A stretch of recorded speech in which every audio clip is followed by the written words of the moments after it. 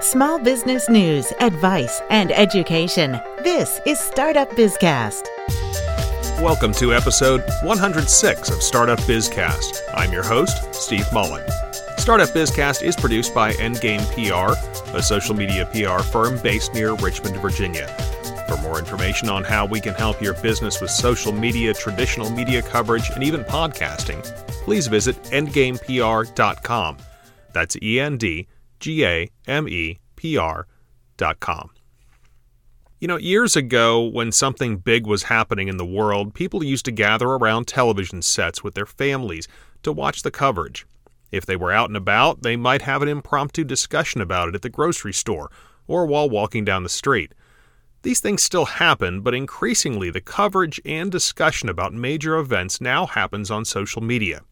This is something social media managers need to think about. That's what this episode is all about. What to do with your social media brand during a national tragedy or crisis. It could also be called pay attention and know when to shut up. Unfortunately, it happens with increasing frequency. It could be the all too frequent workplace or school shooting, or any number of incidents that stop all other social media discussion in its tracks. For the purposes of this podcast, I'm going to use the fire at Notre Dame Cathedral in Paris, because it was not only of national interest in the United States, but obviously international interest as well. If you went on Facebook or Twitter while the fire was engulfing the church, you weren't going to see discussion of much else. People were talking about their experiences visiting the cathedral or mourning for one of the world's most historic buildings.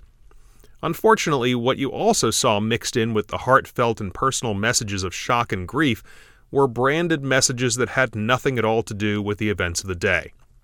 The companies behind those messages either weren't thinking when they posted them or scheduled them hours or days in advance and then walked away. How bad and damaging those non-sequitur posts were is up for debate. Some would tell you they're no big deal, and depending on what kind of crisis we're talking about, that may be the truth. However, many of them come across as crass or unthinking, given what's going on. Since it does still happen when it probably shouldn't, I put together a number of rules for social media brand management during a national crisis. First off, pay attention. You can't afford to go into a rabbit hole and not pay attention to the news. Knowing what's going on in the world is part of the job of a social media manager. Make sure you have alerts set up on your smartphone from major news organizations and look at them when your phone lights up. If something happens, you have to be ready to act. Next up is that it's okay to be personal. Posting a short and very concise message of sympathy for the victims of a tragedy is not only okay, it reminds your audience that your brand is made up of people. Be very careful in the wording, though, because if it doesn't come across as genuine, that's worse than not saying anything. Know when to shut down. With a major news story that involves loss of life, like the Boston Marathon bombing or a mass shooting, remove all non-relevant scheduled tweets and Facebook posts and stow them away for another day. Not only will no one pay attention to them, continuing with business as usual may actually harm your brand, as your audience may see you as not caring. The exception to this rule is if your company has a personal connection to the tragedy. With major events, it's best to adhere to a 24-hour rule.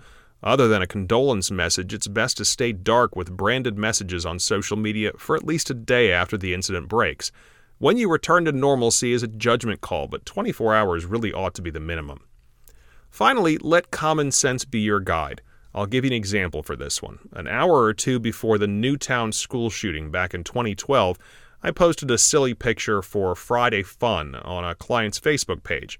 An hour or two after the news broke, I was planning to post a weekly winner in a contest we were running.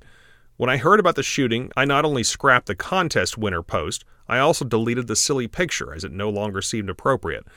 In the end, if it doesn't feel right, delete it or don't do it in the first place. One last bonus tip. If your business is in a position to give help to victims or families, obviously give it, but don't brag about it. That's not social media savvy, it's just being good people. That's a wrap for episode 106 of Startup Bizcast. Please don't forget to leave us a review on iTunes or Google Podcast and subscribe so you don't miss a single episode. Thanks so much for listening. I'm Steve Mullen.